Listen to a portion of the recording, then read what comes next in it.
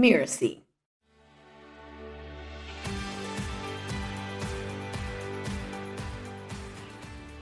There's an aspect of leading that's inherently human, in the sense that from an evolutionary point of view, humans have succeeded as a species because they have been able to collaborate with each other in groups and large groups in ways that other species have not been able to.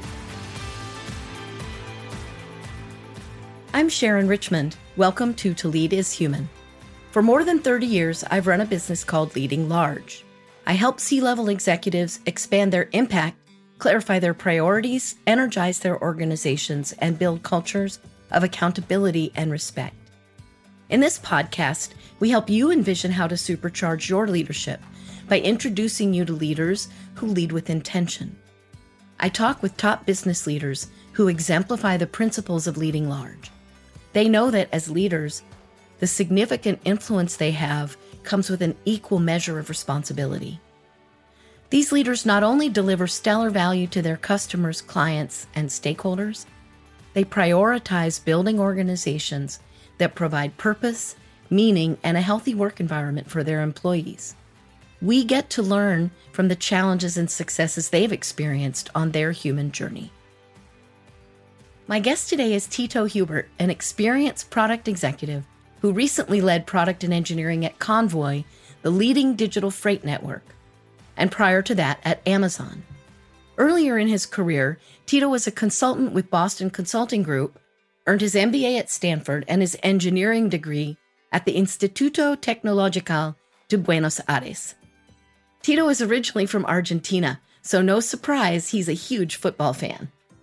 Tito now lives in the Seattle area with his wife, 3 kids, 2 cats, and 1 large grill.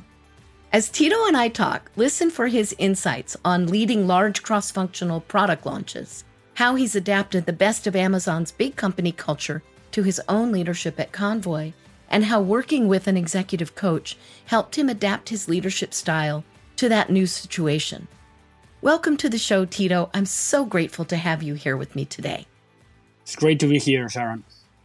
Fabulous. I saw that you recently described your time at Convoy as the most significant leadership experience of your life. So let's start there. First, what does Convoy do, and what was your role there? And then what made your years there so special? Sure. So Convoy is a digital freight network. It's basically a two-sided marketplace that connects shippers, which are companies that need to move around stuff over the country, with trucking companies, which are companies that have the capacity to move those goods around. And the interesting thing about freight, it's a very fragmented industry. On the shipper side, you have hundreds of thousands of shippers. And on the trucking side, you have literally millions of trucking companies. You can have companies that have tens of thousands of drivers and trucks. And you can have mom and pop companies that have 1 truck or 2 trucks or 3 trucks. So what Convoy does is, using technology, we have an app. You allow any trucking company to connect with any big company, creating efficiencies in the marketplace. It's a super interesting space. And it sounds like a lot of heavy data analytics. Lots of data analytics, and it's a feast for data scientists and economists. And there I led one business line called Convoy Go, which was a new business line that was introduced on top of the standard business line. This business line included owning a fleet of transportation assets. These are trailers. They're the boxes that you see tied to the trucks on the road. And it was fascinating because it was building kind of a physical leg of a business in a pure tech company. And I grew that from the beginning to kind of a very sizable portion of the business 4 years later.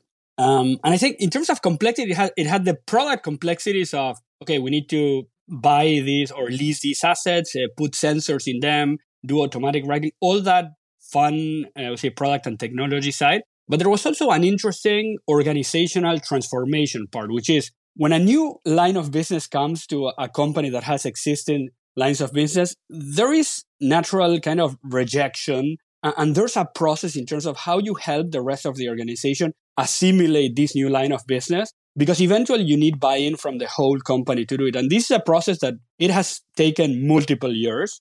And well, luckily at the end, like we were successful in terms of growing this business. That made it kind of intense. But the other thing that made it intense is the last 3 years have been crazy for the world in general, like with COVID, with the turn in capital markets, with all the shifts in business, plus supply chain in particular was deeply affected. Like 2-3 years ago when COVID hit, like supply chain got to a halt in terms of there was just not enough capacity to move things. So it has been a really interesting time to grow this business.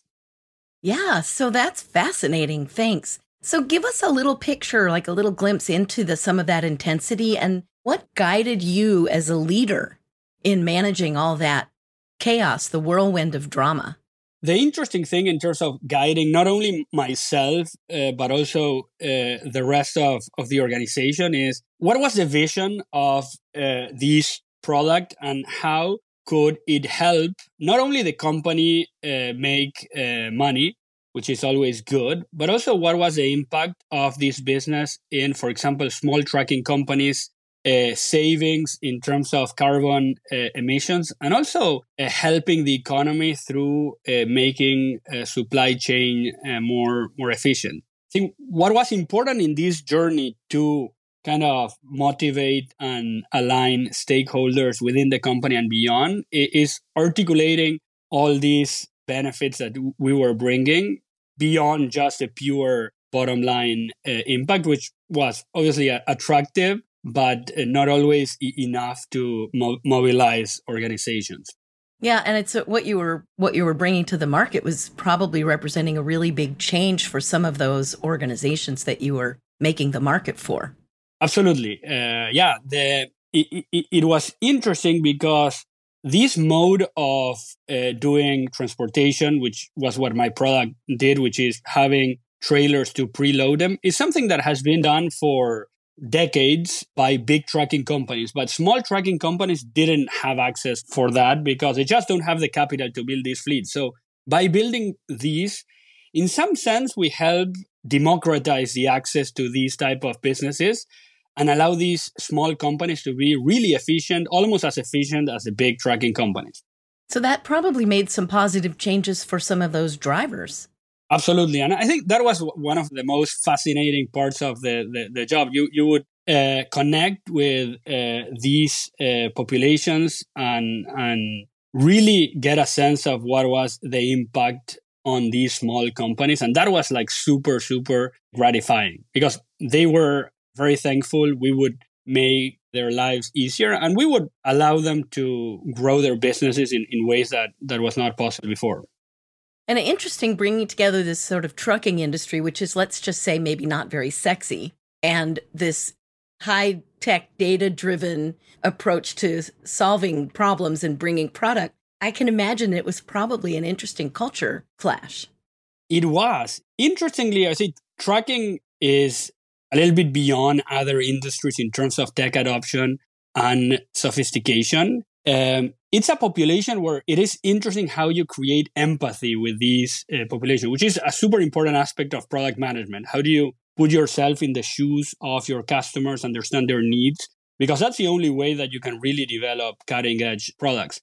And we would have to go above and beyond to create that empathy, getting over the phone and talking to the truck drivers, getting out of the building and riding with the truck drivers, seeing what was a day like. It's fascinating in terms of how to enter into that world. But the thing that was super interesting is one would think that these are not sophisticated individuals. They're super sophisticated. Like you talk to a truck driver, own an operator, they own only one truck. And inside their heads, there are a spreadsheet. They know everything. They know how much they spend in fuel. They know the inefficiencies at empty miles drive. They know how much money they need to reserve for other kind of unexpected expenses. They know how much they should charge. They are kind of really, really tuned optimization machines. And they embrace technology because it helps them do their work better. I love that you've discovered that diving deep into empathy with the customers really helps you obviously deliver products that work well for them. How did that extend into the way that you're leading your product teams? An important part of my philosophy is that one of the most important predictors on whether products are going to be successful in the company is the distance between the builders of those products and the customers. Let me explain that. When a company is small, and let's say you have 1, 5, 10 people, customer empathy happens naturally. Like you have 6 engineers, 1 salesperson, 1 product. They are all in the same room. You talk to customers, you go into the that kind of happens organically. But then companies start growing and you start having complexity. And instead of 10 people, you have 50, 100, 1,000. Then you have layers. And rather than talking directly to the customer, you need to go through a UX researcher, through a product manager, through a salesperson. And there is a point in a company where people that build the products have not talked or seen customers, and they are far. And that is dangerous because you start operating with abstraction of customers, not customers, which has a lot of noise because someone in the company 6 layers away talk to the customer, and that information progresses through 6 people, and then the engineer gets it. And the engineer is the one that builds the product, and that is kind of a challenge. So something that's super important for me in terms of how I drive these insights into organizations is what are mechanisms to decrease that distance. And in the extreme, I want the builders to have had direct exposure to customers so that they understand their needs directly. And one interesting insight also is sometimes this empathy happens naturally, for example, in companies that build products for consumers. So, for example, in Amazon, I used to manage the Amazon credit card. So my engineers are credit card users. So that's easy in terms of developing empathy. The farther that the persona that you're building is from your own reality, the more difficult to produce that empathy. And the more important is to create those mechanisms to reinforce that and to make sure that you don't lose that customer centricity. So maybe can you share a story about how did one of the engineers develop this empathy and how did it affect them? Yeah. So ideally, you want people to have direct exposure to customers as frequent as possible. That's not always scalable. So we have to create kind of mechanisms, some that are direct and some that are indirect. So an example is we would have visits to the shipper facilities, meaning where the action happened.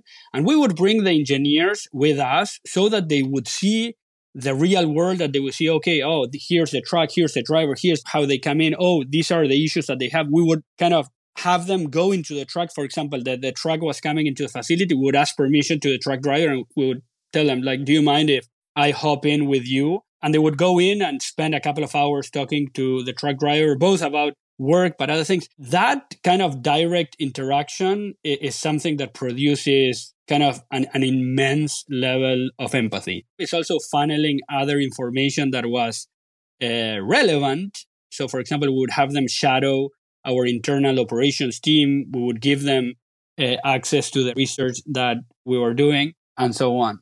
One other one that was super fun for me going into trucking is getting into communication flows of real truck drivers. So we would get into Instagram or Facebook groups and basically be part of the group to see what are people talking about. And it's very telling because you can get, like, through these social networks, a real sense of the temperature, the mood, the reality of some of these populations that are different than yours. Yeah. So, and then did you also notice that this focus on empathy for the customers translated into how you lead the people on your team or how you manage these complex cross-functional activities that are required when you're developing and launching a product? When managing these cross-functional teams, the complexity increases further the larger the organization is and the more functions that you have. And the coordination that needs to happen in terms of, at the beginning, you're a small team, but eventually you need to coordinate with operations, supply, marketing, kind of product, tech, other teams, and so on. I would say in this front, I think what's important is for people to know what are the core stakeholders that they need to interact with. And it cannot be everyone in the company because that just doesn't scale. It's a many-to-many problem. So focus on what are your key kind of stakeholders or partner.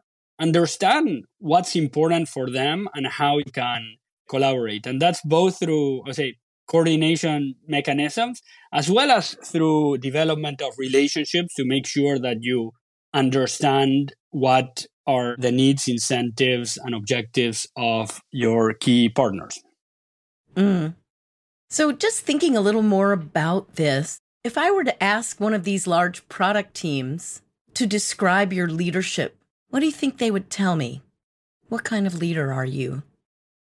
They would say that I'm honest in the sense that I say what I think and I bring kind of as much information as I have to the table, even if in some cases it might be detrimental to me.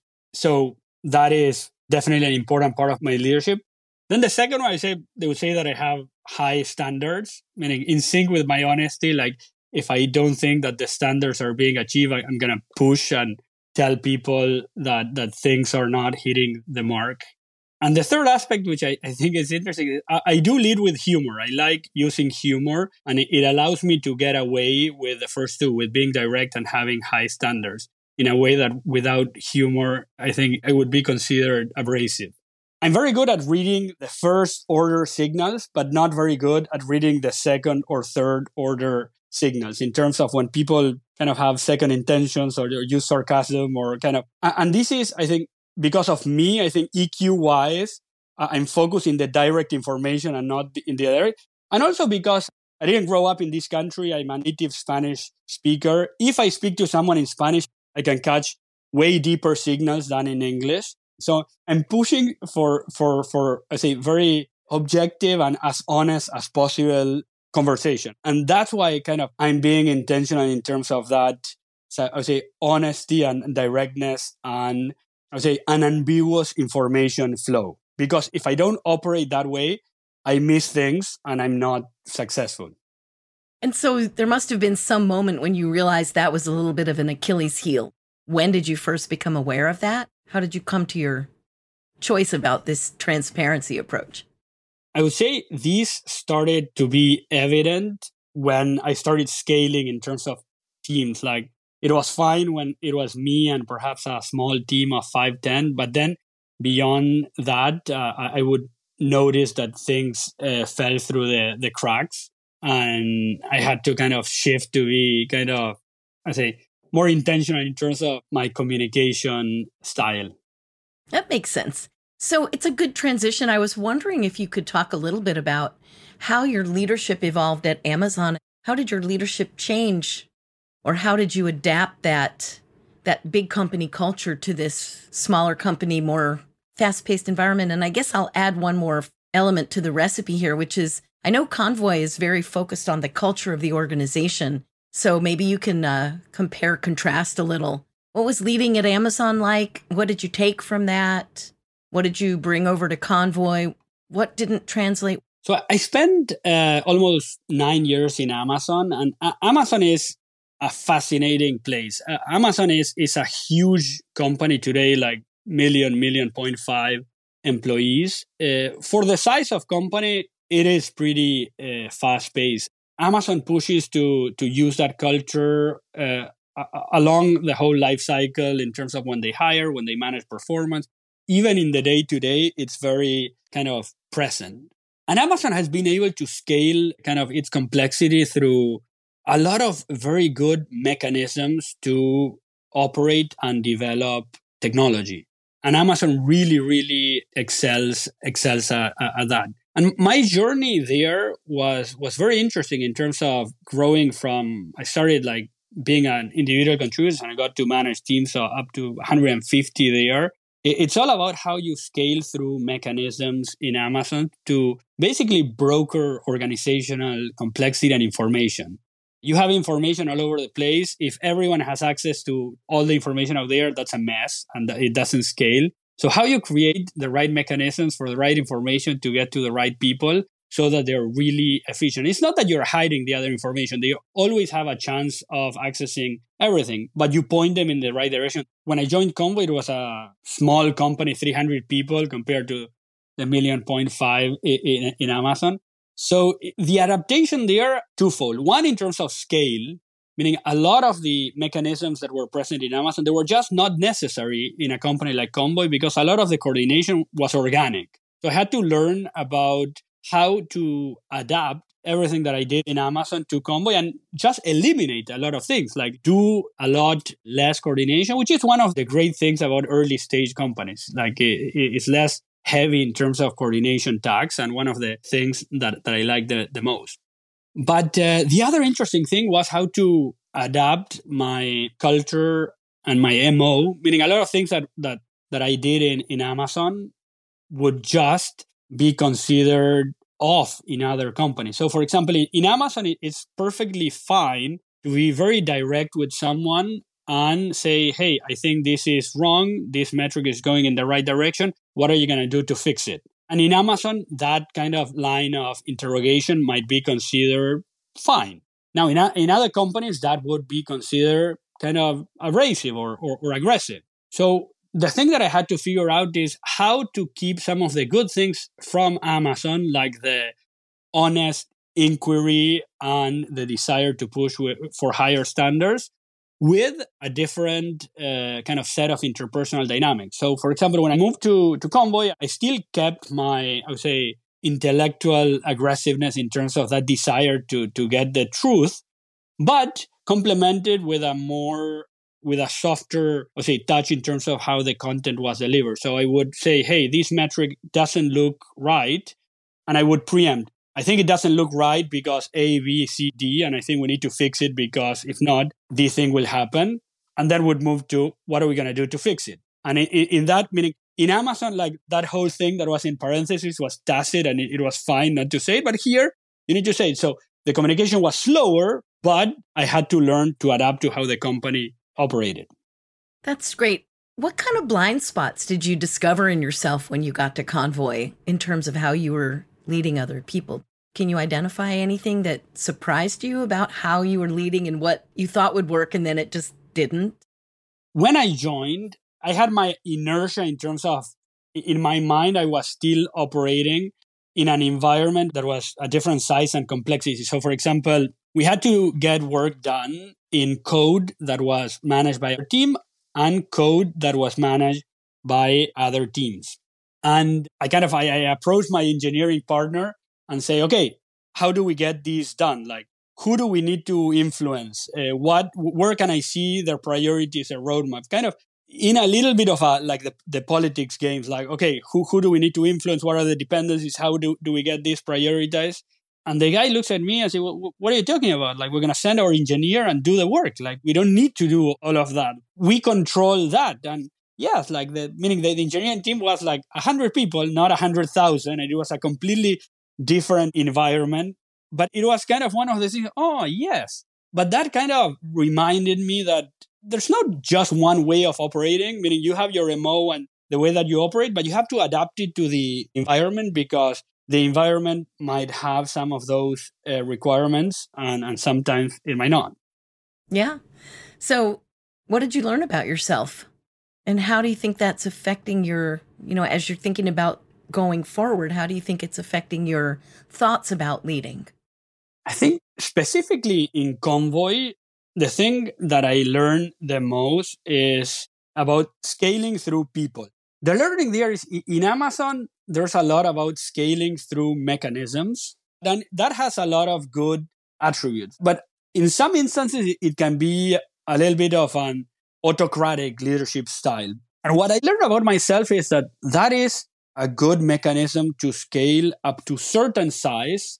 And then it's like you are limited to the coverage that you can have in those autocratic decisions. And Convoy, even though smaller company in terms of people, the number of things that I had to take care of were way broader than in Amazon. And the thing that I had to shift in terms of my style there is how to empower some of those leaders that were under me and let go the detail and do more indirect audits of their work rather than being in the trenches driving those decisions. I remember it was a lot of fun. At the beginning, I realized that, and I told my boss, hey, I think I should get a coach to help me with this and so on. So we get a coach. We did the kind of an assessment at the beginning, and then we had a kickoff meeting with her and my boss. And so we laid out, so we want to drive more empowerment to the bottom so that kind of I can free my time and scale better. And my boss was like, no, don't change that. I love that about Tito. Like, I love that he has good judgment and that he gets into it and he makes all this.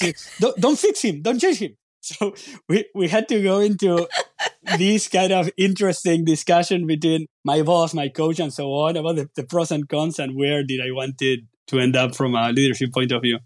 And what did you decide? I went forward with that process and significantly changed my style. It took like a year and a half, but I went through a very intentional journey. And at the end, kind of, I think I got to a point where I felt good about the end state. I did free up time to do other things and focus more on lateral relationship building and strategic thinking rather than flawless execution. And I kind of left the flawless execution to my team. So I know a lot of leaders listening to this might be wondering, like, how do you do that in a remote environment and without it feeling like you're micromanaging your managers? Do you have tips for people on how you, or maybe just some stories of your own about how you did that in this middle of this pandemic, in this all of a sudden remote work environment?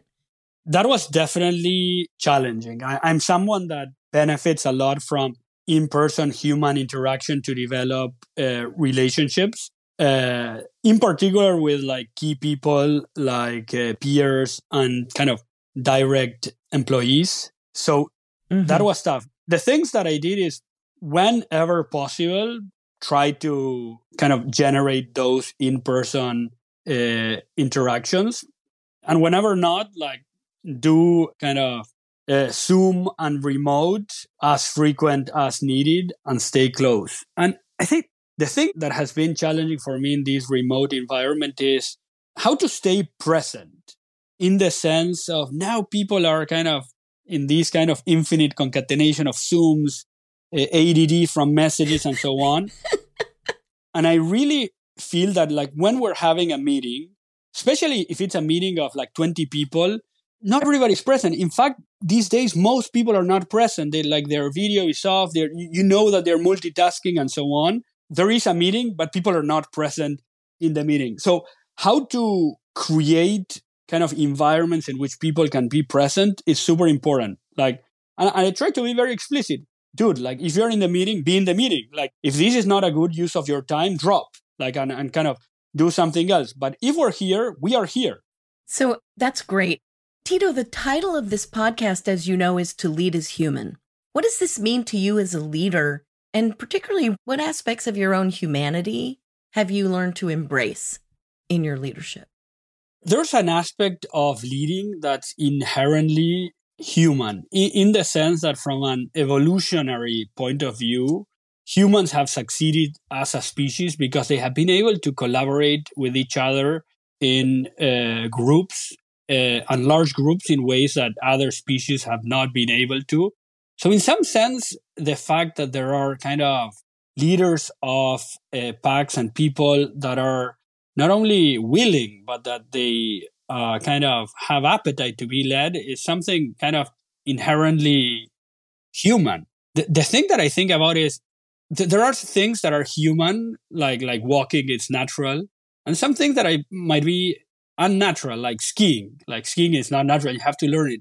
I think that humans are learning to lead at large scale, meaning it's natural for us to lead in groups of 5, 10, 50, 100, 150.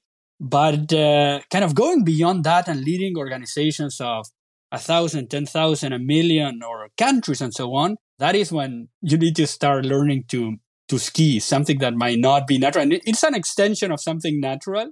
But something that we need to learn. And in terms of what have I learned about my own humanity, the thing that I've learned is how to fit in the puzzle. I think it's natural for me to think, how am I a leader within my own kind of team, organizations, and so on? But also, how do I fit in the bigger picture and not only how I lead, but how am I led, and how my style not only impacts my team, but also my peers or apps, so that my organizations are as effective as they can be. So what's the challenge that you've learned? What have you learned to overcome in yourself? I think the main challenge, I would say, is adaptability. I like to do things in a certain way, and that's definitely easier when you have the authority within your team. It's not always easy when you operate with other teams or other peers that might have a different style than you. And I think learning how can I still be honest and authentic, but at the same time adapt to other people that might be different than me, and how to navigate that trade-off between authenticity and being adaptable is something that I'm still navigating, to be honest. Yeah, no, I think that's, first of all, I think that's very honest, because most leaders are still working out, how much of myself do I bring? What parts of myself should I be able to adapt? How willing am I to express vulnerabilities, and when and why? And is it beneficial or not? So any reflections on that? Yeah, I think that's super interesting. The authenticity and kind of honesty. I like a phrase that says that the mood of a leader is like the weather of an organization. Meaning, if you are upbeat, like, people are going to be upbeat. If you're downbeat, people are kind of not going to feel great. My approach there is kind of to try to be kind of upfront. Like, if the situation is not good, like, hey guys, this sucks. I'm not going to sugarcoat it. Like, the situation is bad because of A, B, and C, but there are other reasons to kind of be optimistic and so on, and present a balanced view. I think if you just present the positive outlook and not the truth of what's happening, that can also backfire.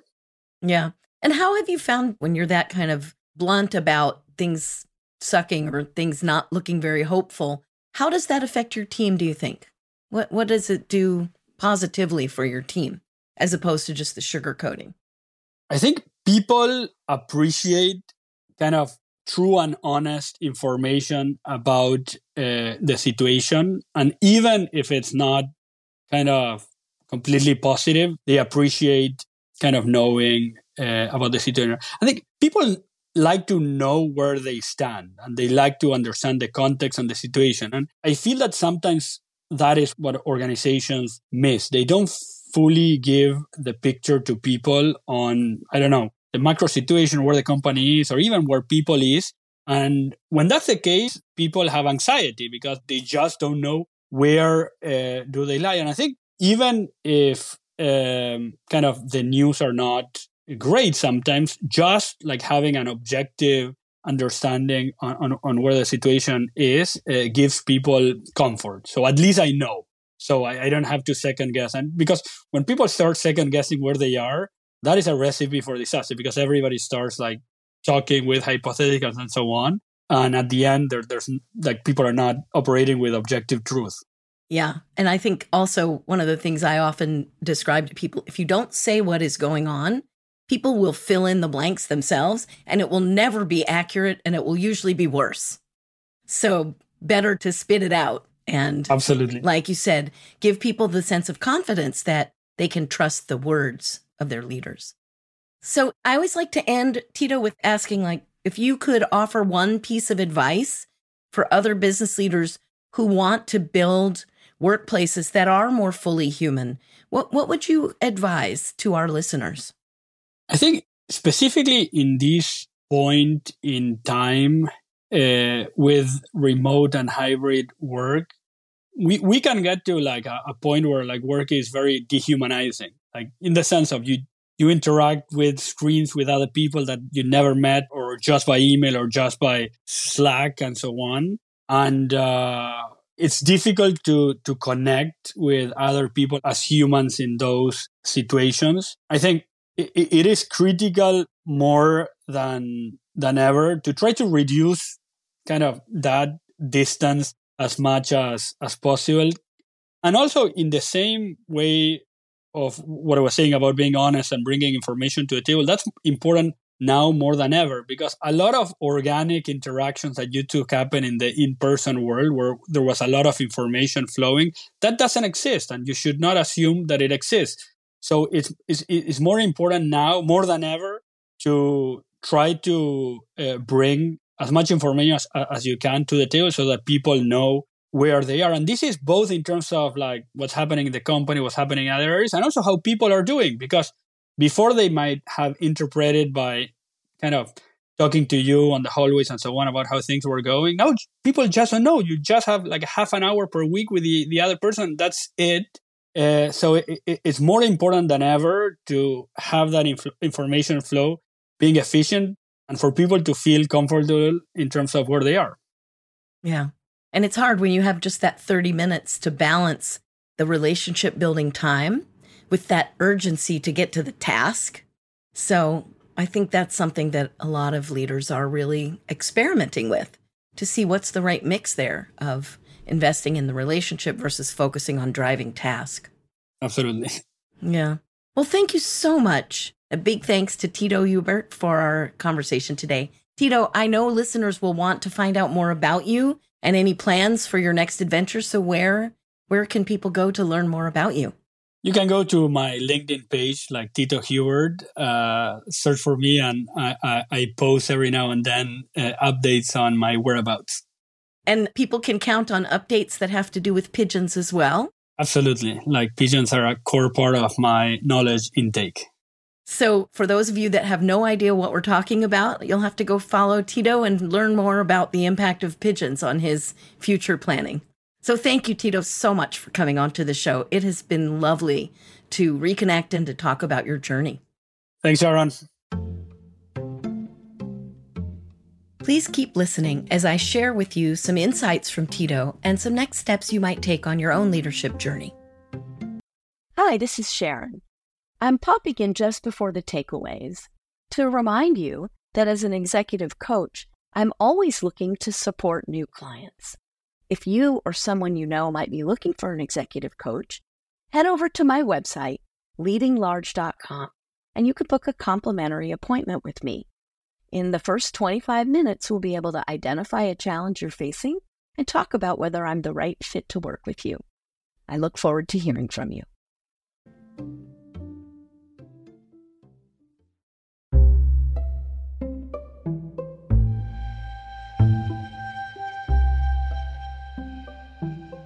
One thing Tito highlighted for us is the importance of developing deep empathy for your audience's day-to-day experiences.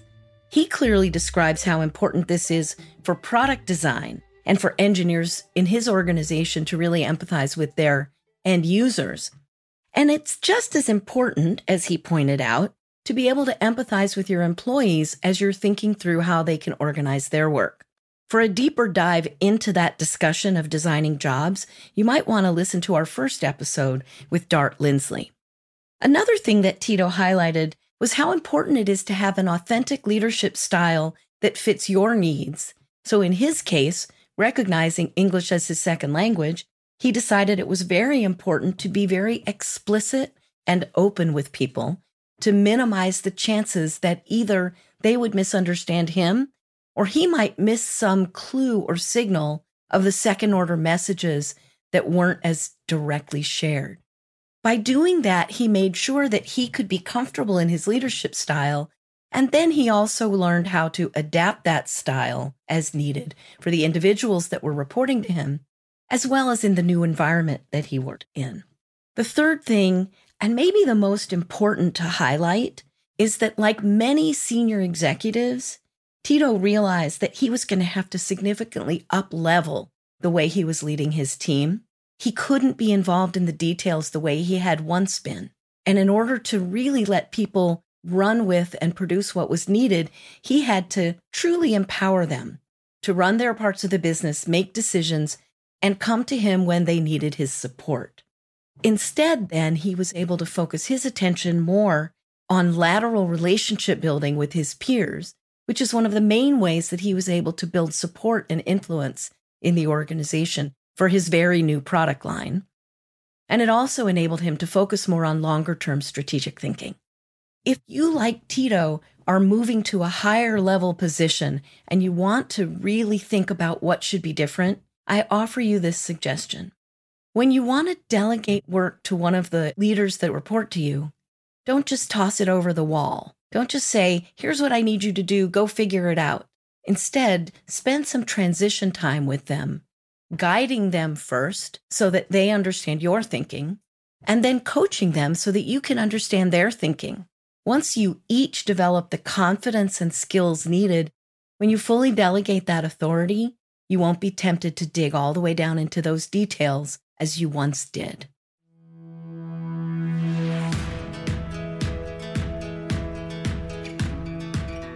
I'm Sharon Richmond, and this has been To Lead is Human.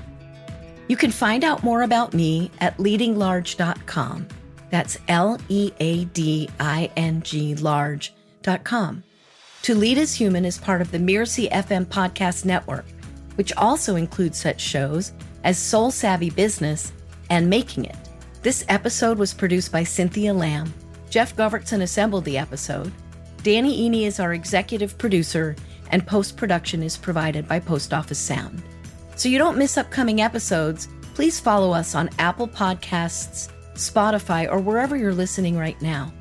And hey, if you learned something useful today, please take a minute to leave us a review, star it, and tell your colleagues about us. The more leaders we can reach, the better for everyone. Thank you so much for listening, and we'll see you the next time on To Lead is Human.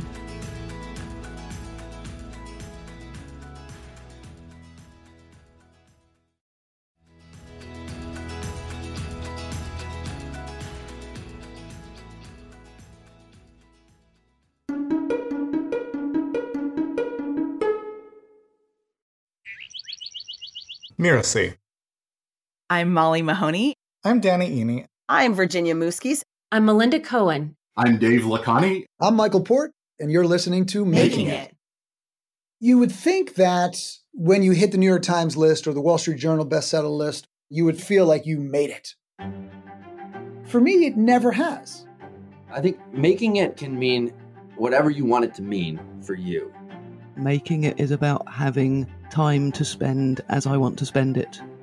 Making it really is about being free to live according to your own genuine values and priorities. It's about acceptance. Not only like making money, but make a difference, make a contribution. Like feeling like I'm making a difference to someone. And I don't think making it is a one and done. I think it's an ebb and flow spiral type of pattern. Making it, to me, really means being able to bring your whole self to the table. It's really a choice that you make every day. Because the truth is that you do not really know what you're doing until you get started doing it. I'd say that the first 7, maybe 8 years was like pushing a boulder up the hill. If there's anything that I could say to my younger self, I would say, really, like for real, trust. I would tell myself no shortcuts. No shortcuts. The path is always in front of you, even if it's not clear. The key is to keep moving forward. Everything requires work and effort, no matter how much you love it. You've got to find something that you love, something that you enjoy, so that your work is not a labor, it's not a chore.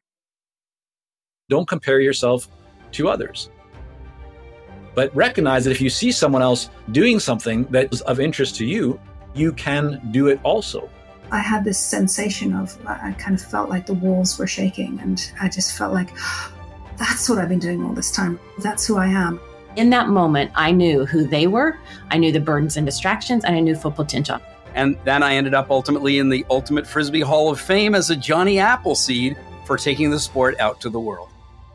And so I just said to myself, you have to give this a try. If you don't give it a try, you'll spend the rest of your life wondering if you could have done it.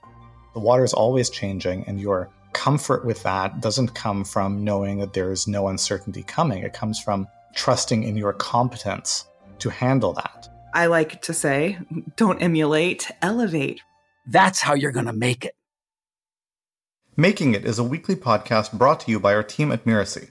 New episodes are available on Spotify, Apple Music, and most anywhere else podcasts are found.